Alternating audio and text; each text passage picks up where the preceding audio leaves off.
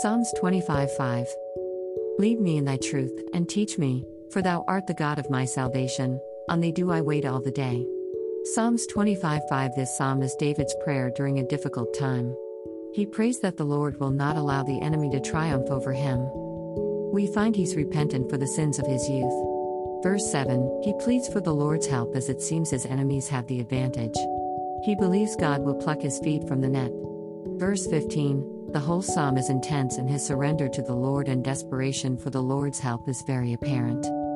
In verse 5 above, he asks the Lord to guide him in God's truth, to be established in God's trustworthiness and reliability to protect him.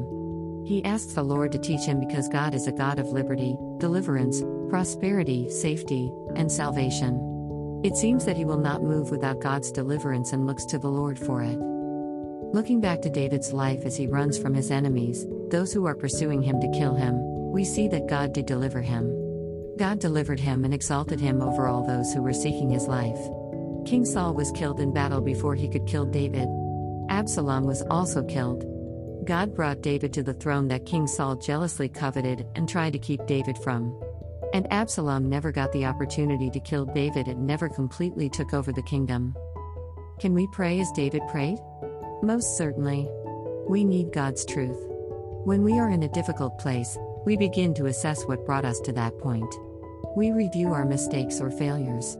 But what we need to do most importantly is to assess our situation in light of the truth of God's word. We can pray like David, for the Lord to bring us to an understanding of our situation and ask for a resolution to our situation. We need for the Lord to teach us about His way. We can surrender our way to His way. What we tend to do is use our limited resources and understanding to solve the problem. But what we need to do is to surrender to God and allow God's resources and infinite knowledge to work in our life.